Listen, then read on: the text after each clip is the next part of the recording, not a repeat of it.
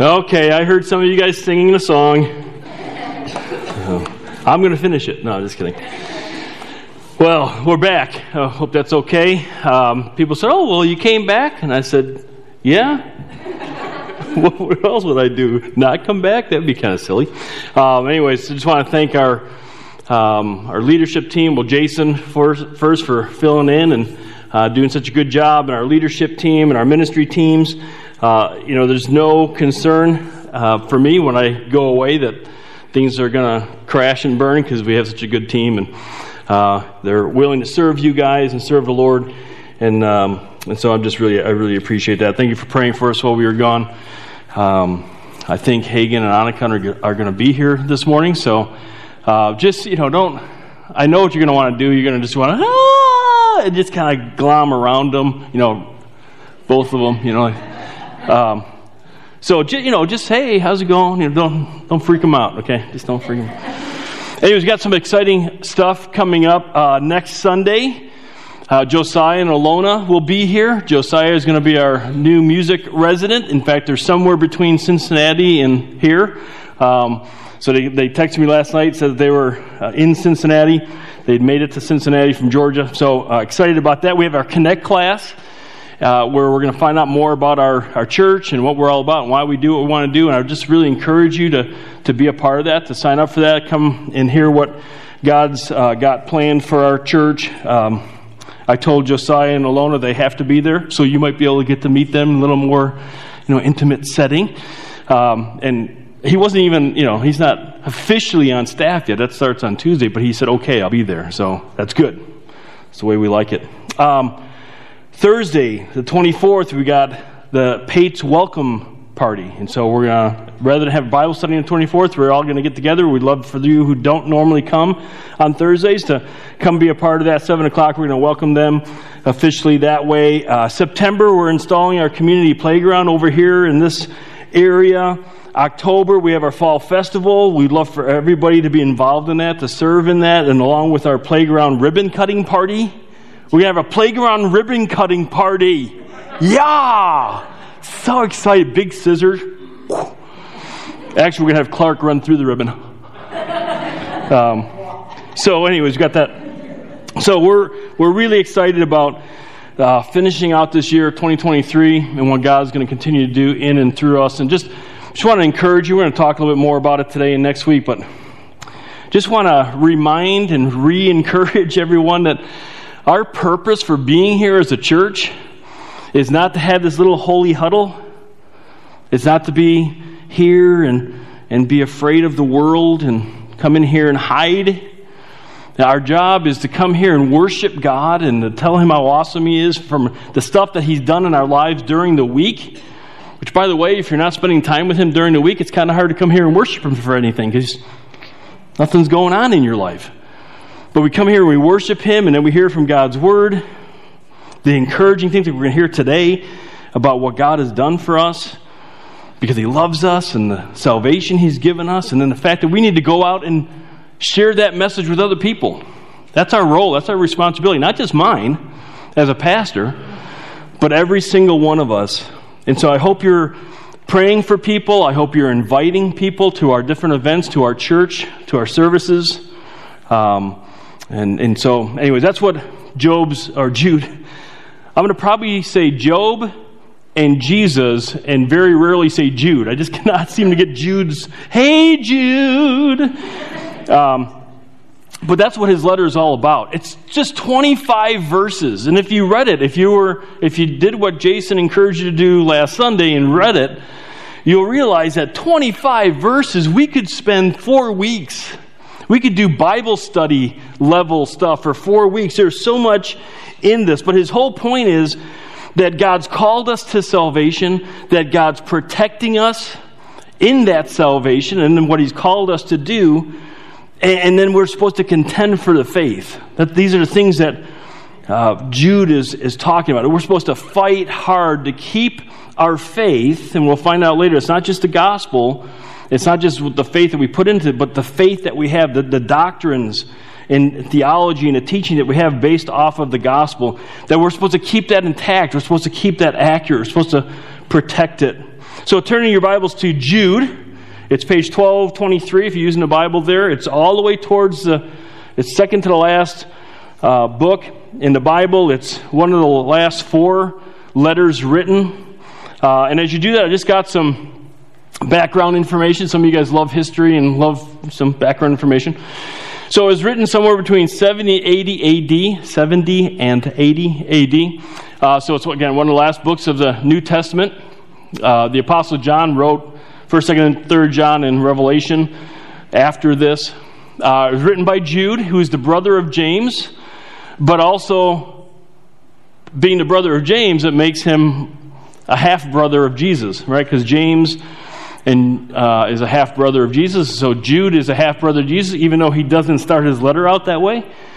He starts out his letter as a bondservant of Jesus. It follows on the heels of 2 Peter. 2 Peter is all about, hey, false teachers are coming. There are people who are going to be going into the church, and they're going to be teaching you wrong things about who God is, what the gospel is, how God operates. And Jude is saying, hey, they're here. They've shown up. They've crept into the church, as he puts it. His immediate audience is probably Jewish, because again, if you've read through the book, and I would encourage you to do that this week if you haven't, he uses, as we'll find out today, a lot of Old Testament references. And I'll say this again, but I'll say this right now, that as we go through this, I am not going to dig deep into these Old Testament passages. There's just way too much depth, if you want to put it that, to get caught up into the weeds on a Sunday morning message. So if you have questions, if you're like, hey, what about it? Don't stop me in the hallway, because I want to be able to talk with people and welcome new faces and all that kind of stuff. But set up a time to come talk to me during the week, or go talk to Jason or Clark. Actually, just talk to Jason and Clark. That way I don't have a lot to do this week. I appreciate that. He does make some quotes and references to a book called 1st Enoch. And that's big. Everyone's talking about the book of Enoch. What about the book of Enoch? What about it? So we're not going to get into that, whether it's inspired or not inspired. We're just going to, he's doing what Paul and Peter have done, and they'll use quotes, secular quotes, to kind of bolster their arguments. And so all he's doing is he's taking some truth that's found in this book, where the church decided that it was not inspired because of some of the fallacies in it and some of the wrong teaching it, but there are some truths, and so he pulls those truths because the Jewish people knew this book, and so he's trying to connect with his readers that way. And then the context is that there's persecution going on in the church, and we know that. We've talked about that. Revelation, the 7 churches that we talked about, they're talking all about that. But there's also this increase of false teachers because the apostles are being killed off. By this time, probably just John, the Apostle John, was living. The rest have been martyred for their faith. And so with the fact that the apostles aren't there to say, hey, whoa, that's wrong teaching, now the false teachers are coming in waves and able to try to distract and try to pull people away from Christ and what he has for them. So Jude's purpose then is to warn true believers. I'm going to be making a distinction between true believers and false believers. And so he's going to warn true believers that false believers had crept into the church. We'll talk about that. He's going to then challenge true believers to fight for the faith. We're going to talk about that today.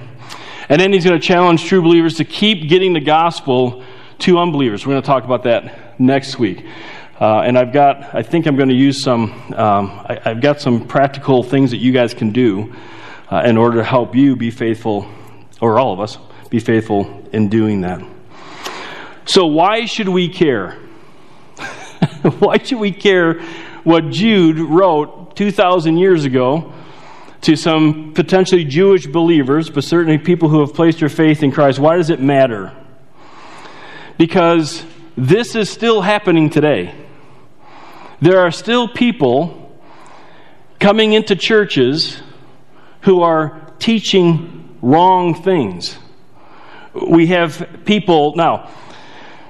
In our church, I know the people who are official teachers in our church. They have to come through me, I guess you could put it that way. And I am fully and 100% confident that those who are teaching God's Word and they're studying God's Word. And I'm confident about that. We spend time talking about these things, and so I'm good that way. But we have a lot of people in our world who are, I'm going to call them religious influencers. And so you've got TBN, you've got Daystar, you've got podcasts, you've got YouTube, you've got social media, Instagram, TikTok. Again, I'm not going to get... We know social media. We got people who are religious, who are influencing you and trying to influence me by what they say. We also have... Well, hear this. We also have people who are professing Christians, and I don't know if they are or not. I'm not. So I'm just saying professing Christians in church who will stand out in the lobby, or be part of an adult group, or talk with people during the week who are part of the church, and they're sharing with them unbiblical, wrong teaching based on what the Bible teaches. Christians do this all the time. I hear people telling me stuff all the time. It'll be a little bit, time out. That's not what the Bible teaches on that. So I'm just going to throw out some of those. All right, you ready? So you determine whether this is true, biblical, or false, unbiblical. Don't answer out loud, okay? Just don't answer out loud. All right, don't even, just for now, just go, don't move your hands, don't move your, well, wait a second, I just got dizzy. So here's the first one. So don't answer. Don't answer out loud. In your own head, in your own heart. Salvation is placing your faith in Jesus, but it's also good to get baptized and do good things when you can, just in case. Is that a biblical teaching or an unbiblical teaching? Because I've heard it. Okay, so don't answer. No, go back. It's unbiblical. It's false. It's wrong. Salvation is based on faith in Jesus Christ and the incredible, horrific, painful death He suffered on the cross when He took God's wrath, His eternal wrath, on Himself for your sin and for my sin. He did it for all of us, but He did it also on a personal level. There is nothing more that can be done or should be done to gain our salvation, but believe that Jesus did that for us. Baptism, awesome. After you've placed your faith in Christ. And once you've placed your faith in Christ, we're commanded to make a public profession of that. Not get saved by baptism, but because we're baptized, or because we're saved, we get baptized. We're dead to ourselves, raise a new life in Christ. Church, yes. We should be here every single week. Why? Because the Bible says that. It's for our spiritual growth. It's not for salvation, it's because of salvation. Okay, next one. God only speaks through the Holy Spirit as we read and study the Bible. Don't answer. Just think. True, biblical, untrue, unbiblical. That is true. 100% true. God doesn't speak through visions. God doesn't speak through dreams today. He did in the Bible. But that change, Hebrews tells us that change, He speaks through His Son. His Son is the Word. The Word is the Bible. I'm not saying that that's Jesus, but it contains His words. And so God gives us His Holy Spirit, which those in the Old Testament didn't have indwelling them. And so He gives us the Holy Spirit who indwells us, and part of the Holy Spirit's responsibility is He's supposed to teach us from the Bible. He doesn't give somebody a word who then gives that word to you and me. I can come alongside someone and say, hey, I'm a little concerned about you because of something I'm seeing, but God has given me a word, and I've had people tell me that God's given them a word for me. Awesome, but that means you're a prophet, and if you're wrong, I have to stone you. And I don't want to do that. Because I'm just, I'm a nice guy, and I don't want to have to, do that. All right, next one. God wants me happy. Oh, my word. True? I almost gave it away. Or false. Don't answer it out loud. Answer it in your heart. That's false. Julie.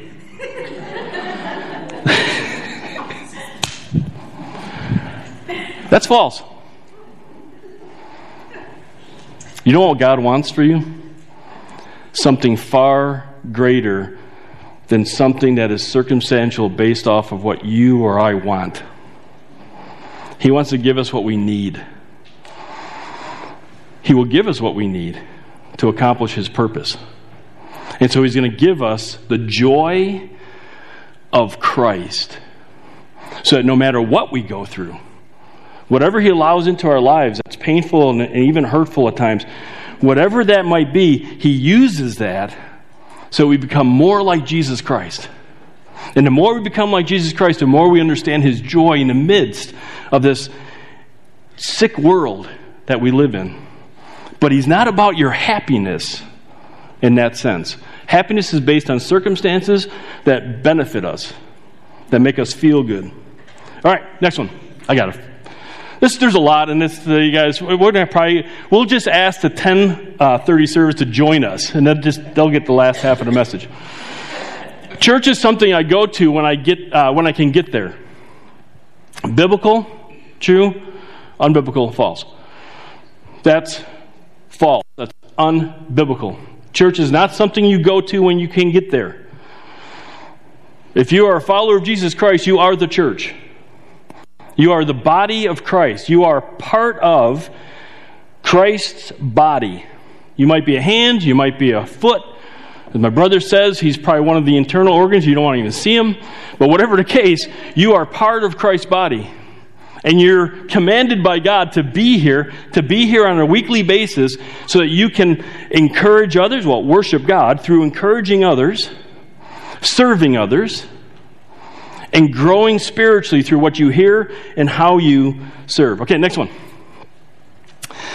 God is not obligated to give me what I pray for, no matter how much faith I think I have. You got to think about that one for a little bit, right? God's not obligated to give me what I pray for, no matter how much faith I think I have.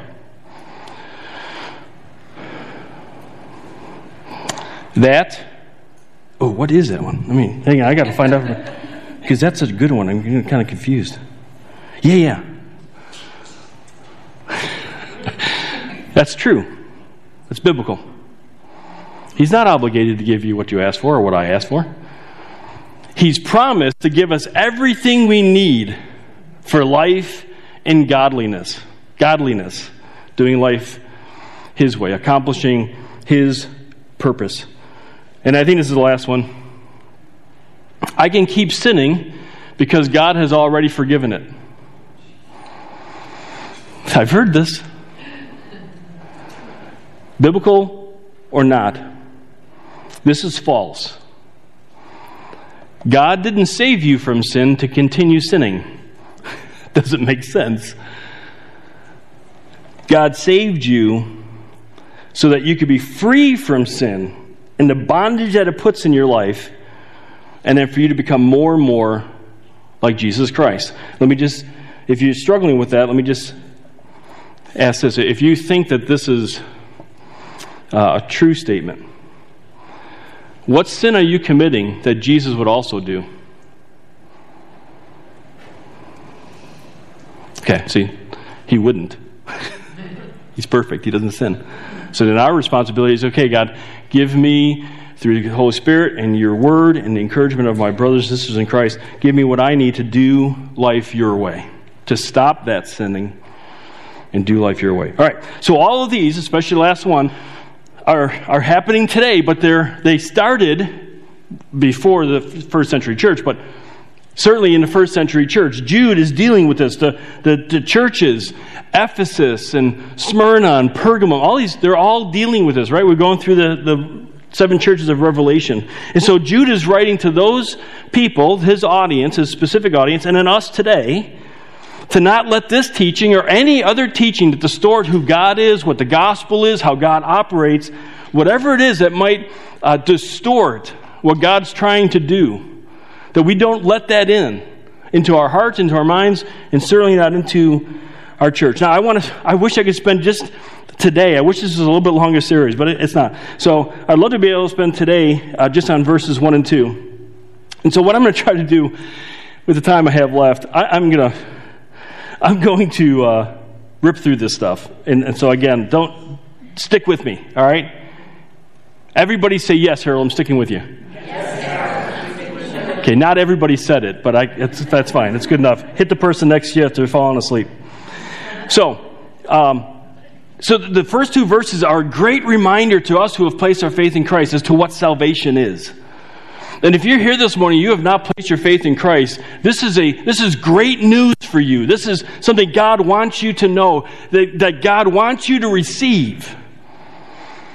It's also why we are to fight for the faith, is what Jude is challenging. So, first two verses.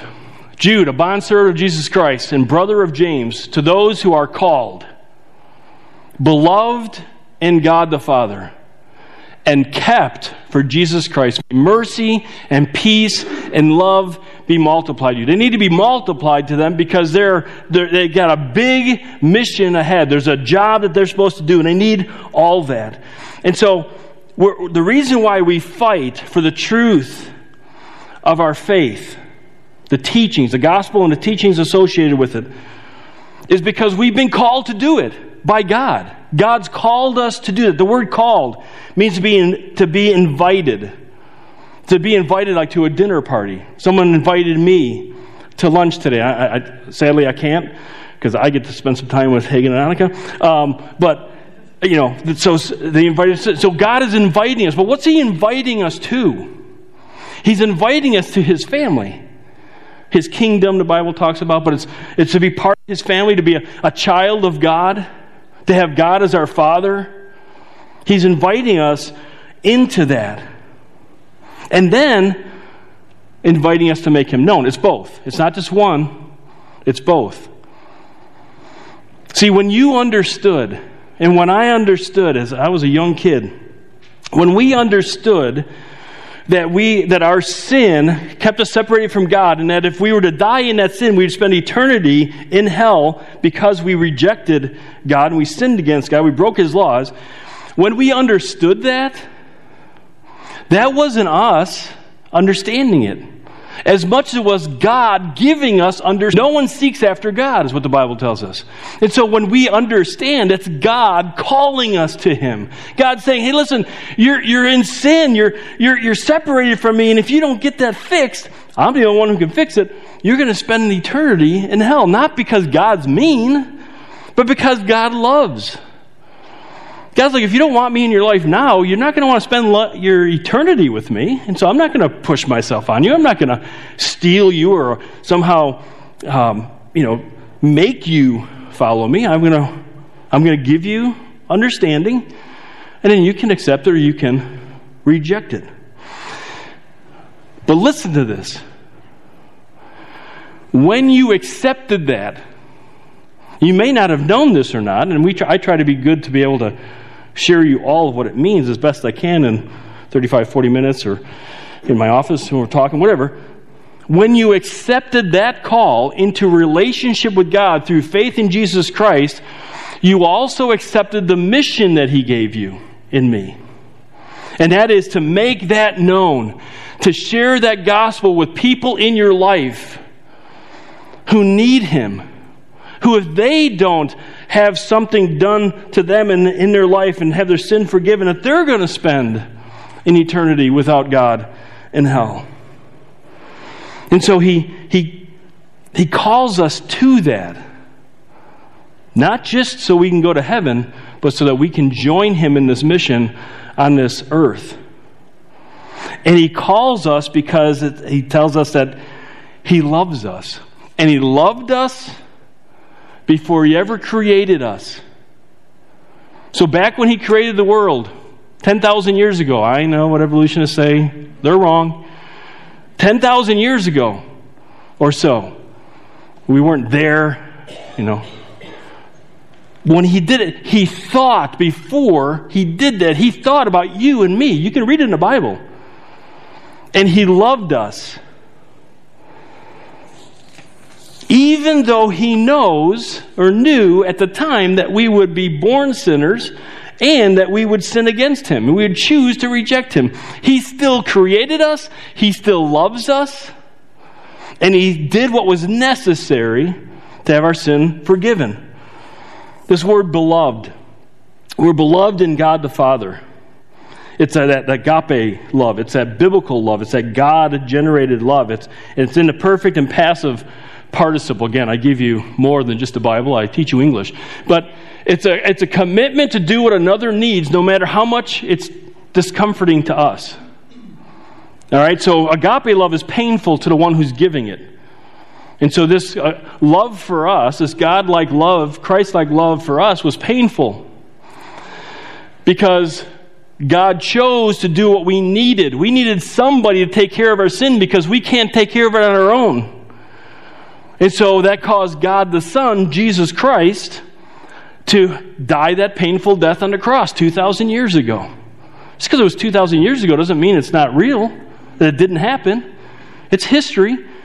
But what's cool about this is that this is a perfect passive. So the perfect has this idea that it was a past decision. So God made a decision back in eternity, in the past, to love us, that impacts today and into the future for eternity, because it's God. So it makes it all the way into eternity. And it's passive, meaning it's God loved us. We didn't do anything to receive it. Human love is, I'm going to do what you like and what you need because I know you're going to do something nice for me. That's human love. A lot of marriages are based on that. A lot of other relationships are based on that. God-like love is, I'm going to do what you need. You can receive it or reject it, but I'm going to do what you need, even though it's going to be painful for me. And again, you can receive it or reject it because a lot of people reject what God's given them. And then he goes on to say that we believers are kept for Jesus Christ. There's so much in this. But the word kept means to protect, to be unharmed or undisturbed, to guard one's possession. And it's a perfect tense. So it was something, a decision happened in the past that has impact today and into the future. In this case, because it's Jesus Christ, it's eternity. And so at that moment of time that we placed our faith in Christ, at that moment God took us, the Bible says, and put us in Christ, kind of clothed us with Christ. And now that we're clothed in Christ, we are kept for him. God protects us and provides us for Jesus. For what Jesus came to do. For the mission that Jesus gave us to do. And for us to spend eternity in heaven with him. This word means so much. It's a little 4-letter word. Because God says we are Christ's possession. He owns us. We're his servant, bondservants. And so we are kept for him. We are his possession. And so we don't serve ourselves. We serve Christ. We don't serve our selfish desires. We serve Christ's desires. It also, again, has this idea of watchful care in the sense that he's keeping us for Christ for that day that we spend in eternity when the Bible calls us the bride of Christ. So you've never given your life to Christ. You've never made that decision to ask God to forgive you for your sins.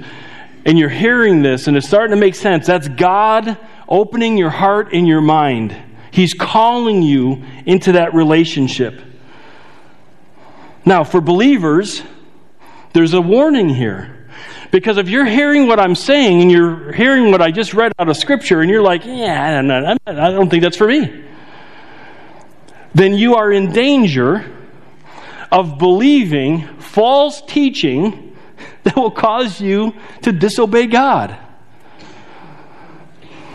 I'm not saying you are or not. I'm just saying you're in danger of doing that because this is what we've been called to. I just read it in one verse, part of one verse. And so as believers, we fight for the faith because God's called us to that mission.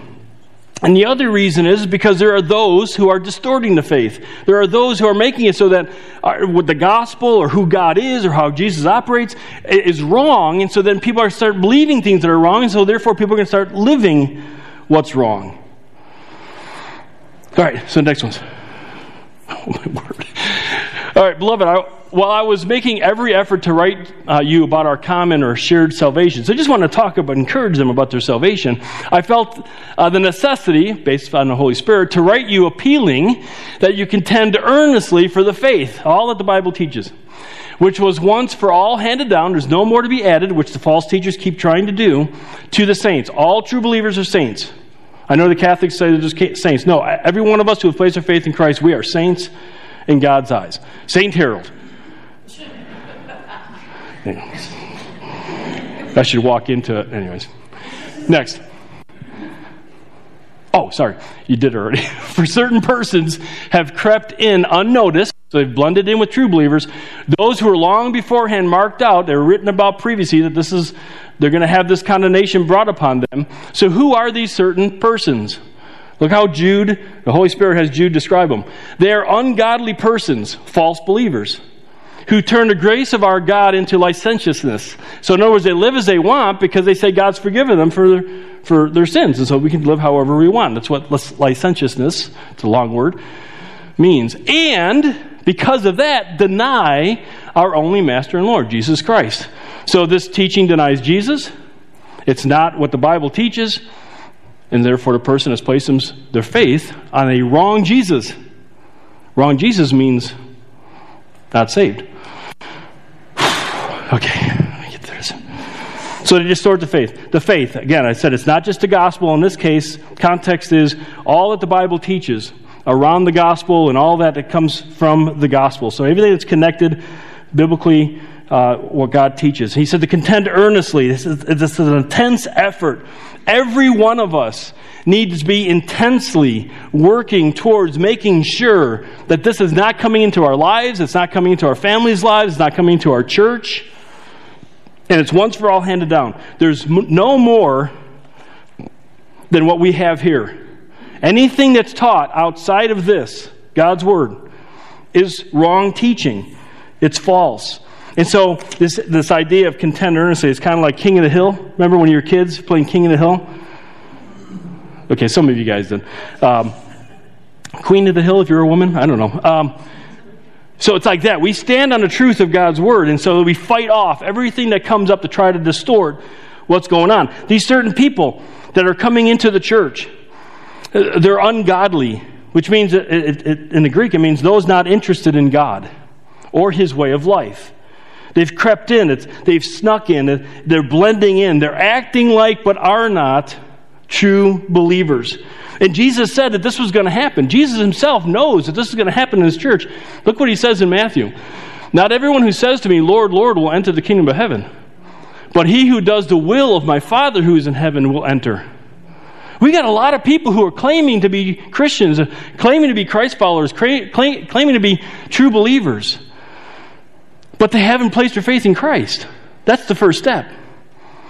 And we can see it by how they end up living out their life. Now, I call them false believers, not false teachers, especially as I look at our church, because I don't believe our teachers, our official teachers, are false. They're teaching Scripture. But there's other people on TV, and like I mentioned before, and there's people who will have conversations, believers, professing believers who have conversations with people, and they're wrong. The advice they're giving is wrong. The life that they're demonstrating and promoting is wrong, according to what Scripture teaches. And so they promote licentiousness. How's that big word? Impress your friends and family this week with that one. It means to live without rules, to live however you want, despite what God says, or how God has directed us. And these people, they believe and taught that Jesus died on the cross for their sins, so therefore they could live however they wanted, because their spirit was alive, but it didn't impact their flesh. They could live however they wanted. They could sin left and right. And so they rationalized their sin, and they continue to disobey God. They continue to misrepresent who God is, who Christ is. Now, in context, and oftentimes in Scripture, and even today, it's referencing the sexual area. Living outside of what God wants for us sexually. Sex is to be in a marriage. One man, one woman, for God's design. Their culture was a lot like ours. Sex everywhere. Every area of life was controlled by that. Their worship of their gods was all about that. I know it sounds weird, but the people today who don't worship gods about that, they are their own God. And so they're worshiping that as well. Something that God's given us is supposed to be so beautiful and so intimate, and giving us even kind of an understanding of the relationship within the Godhead that's supposed to happen between a husband and a wife. But today we have people saying, love is love. And then they say, well, God is love. And if God is love and love is love, then whatever love I give is good. Well, you're missing the whole point of agape love. They don't even know how to define the biblical love that he's talking about here. And so, and it's not even that, but there are professing believers who live all sorts of lifestyles that are contrary to Scripture. They have no problem living a life of lying, of cheating, of being angry, of abusing self or abusing others. They're just self-focused. Every decision is about them. You know, they kind of talk like they're Christians, but look at their life. Everything's about them. And by doing that, those who live that lifestyle are false believers. They've denied Jesus. Why? Because Jesus doesn't teach that. That's not what Jesus taught in Scripture. That's not what Jesus wants for us. I'm not saying we're going to be perfect. I'm saying that's the move that we make. We're in that direction. You can't be a follower of Jesus Christ and not follow Jesus Christ. Maybe another way of saying it. It doesn't make sense. All right, so now I've got this really big section here, and I need you guys to hang in there if you can, just for a few minutes, and I'll try to work through this very quickly. I'm going to read a bunch of verses. Some of you guys are going to go, oh, it's okay. Just go, and then I'll bring you back. Okay, and I'll summarize it for you. All right, a couple different verses. All right, first of all, now I desire to remind you, true believers, though you know all things once for all, that the Lord, after saving a people, talking about Israel, out of the land of Egypt, subsequently destroyed or judged those who did not believe. So there was false believers within Israel. And angels, demons, who did not keep their own domain, but abandoned their proper abode. So they followed after Satan, and then Genesis 6 says these particular angels that he's talking about possessed men. These men became demon-possessed. He has kept in eternal bonds until under darkness for the judgment of the great day, which Revelation 20 talks about. Just as Sodom and Gomorrah and the cities around them, since they, in the same way as these, indulged in gross immorality and went after strange flesh, are exhibited as an example in undergoing the punishment of eternal fire. What's he talking about here? That disbelief, and he wants true believers to understand this, so it's kind of an encouragement to them, and it's kind of also a reminder to them, that disbelief is judged by God. He's been doing this since the very beginning. That when people disbelieve, then they disobey. What we think is how we live. And so those in Israel, eventually there is those who disbelieved who God was, disbelieved what God called them to do, what he was going to do in them, the promises that he gave them, and they disobeyed.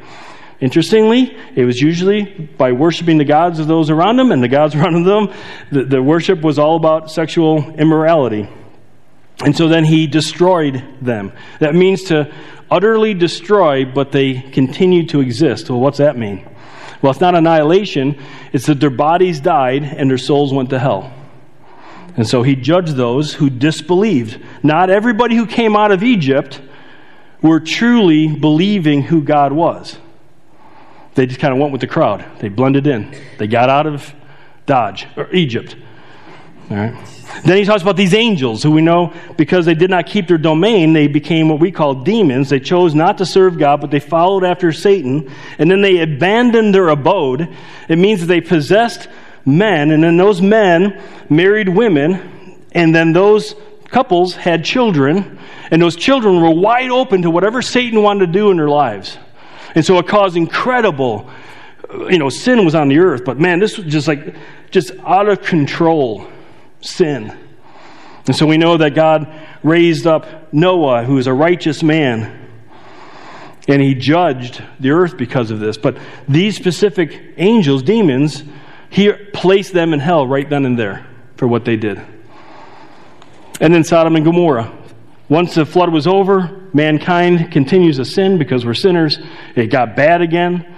In Sodom and Gomorrah, had gross immorality. It was talks about out of control sexual immorality, strange flesh. So he's either talking about homosexuality or maybe these were actually wanting to be possessed by demons. Don't get caught up in that. Understand this.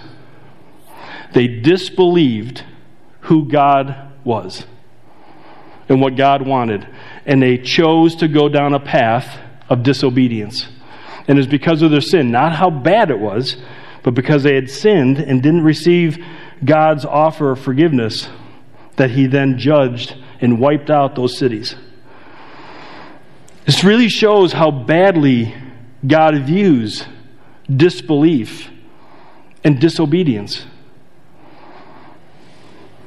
So these stand, as he says, as eternal examples how God responds. Yet the false believers in the church at that time, and even some today, this is how they're described. Yet despite these warnings from history, in the same way these men, also by dreaming, defile the flesh and reject authority and revile angelic majesties.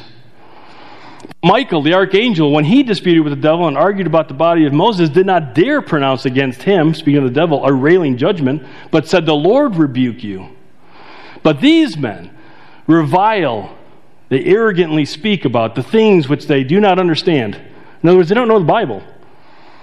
And the things which they know by instinct, like unreasoning animals.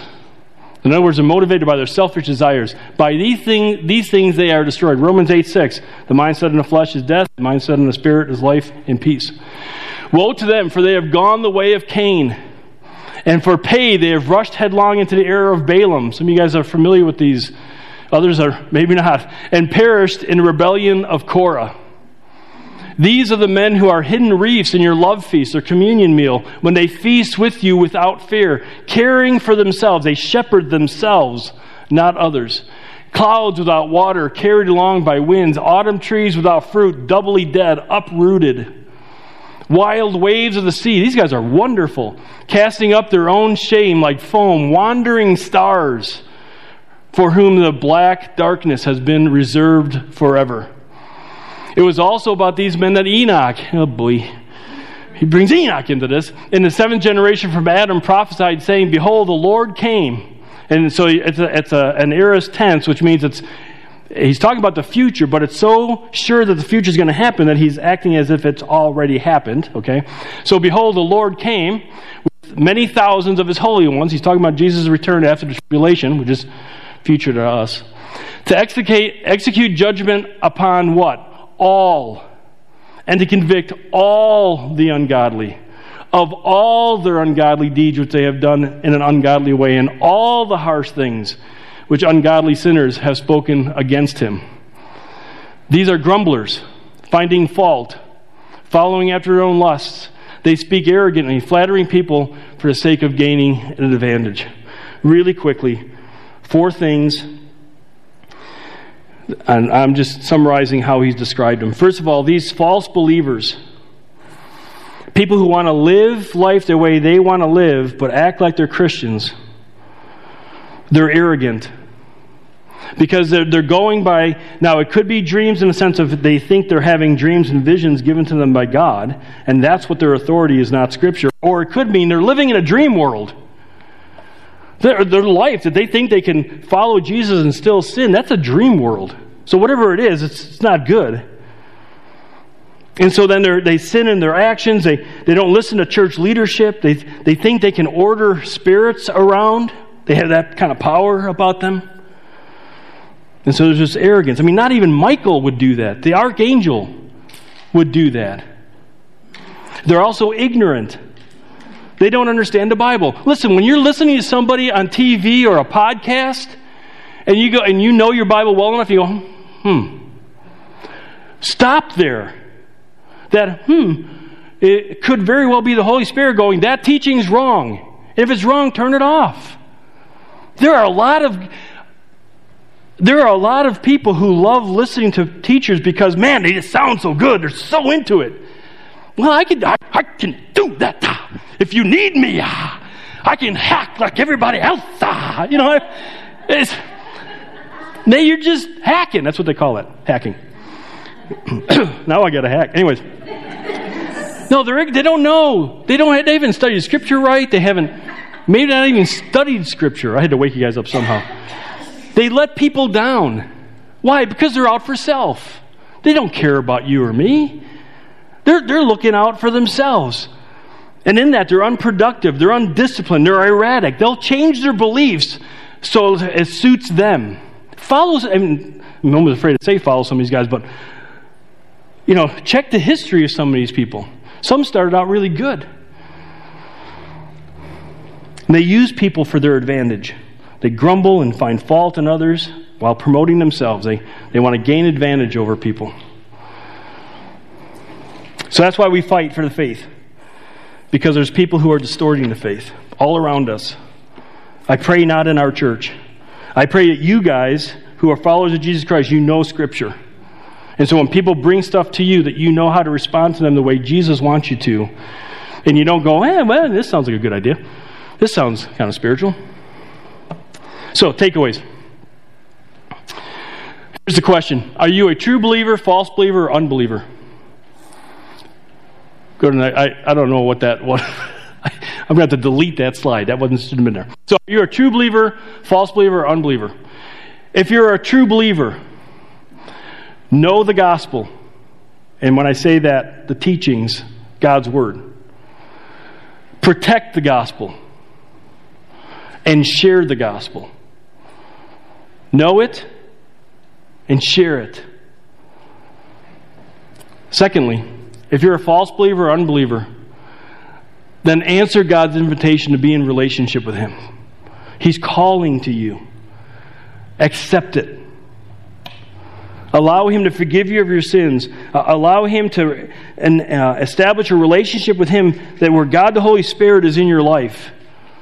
And so that your purpose for living changes. And God wants to transform you and make you look and act and think more like Jesus. And then when you die on this earth, you get to go to heaven with Him for eternity. And it's simply admitting that you've sinned and you need God's forgiveness. It's believing that Jesus took your punishment for you. That God actually put that on Jesus. Because He's the only God-man who could do that and represent us. And then tell God that you believe that. Ask God to forgive you your sins. Just have a conversation, your heart to God's heart, saying, God, please forgive me my sins. And I believe Jesus died for me. Save me, forgive me. Thank you for making part of the family. And then from that point forward, do what God's calling you to do to grow and to know who He is and what He wants to do in your life. Let's go ahead and stand. We'll close in prayer. Heavenly Father, I thank you for the patience of everybody in the room. We went through a lot of stuff. We seem to do that a lot. But Lord, thank you for the fact that you are the ultimate teacher. Your word does not return to you without doing its work. And so my prayer, Father, is that whatever bits and pieces, sections of this message, this letter that Jude wrote, that whatever it is that individuals need to hear and know and understand, Lord, that your Holy Spirit would do His work and impress upon their hearts. Lord, I pray for us who are true believers that we would be faithful to what you've called us to do, that we would be strong, that we would exert energy to be who you want us to be. Lord, for those who are maybe realizing, man, I might be a false believer, or I'm definitely an unbeliever, I don't believe in Christ, that they would hear your call, that they would make that real in their life by allowing you to forgive them as they receive that.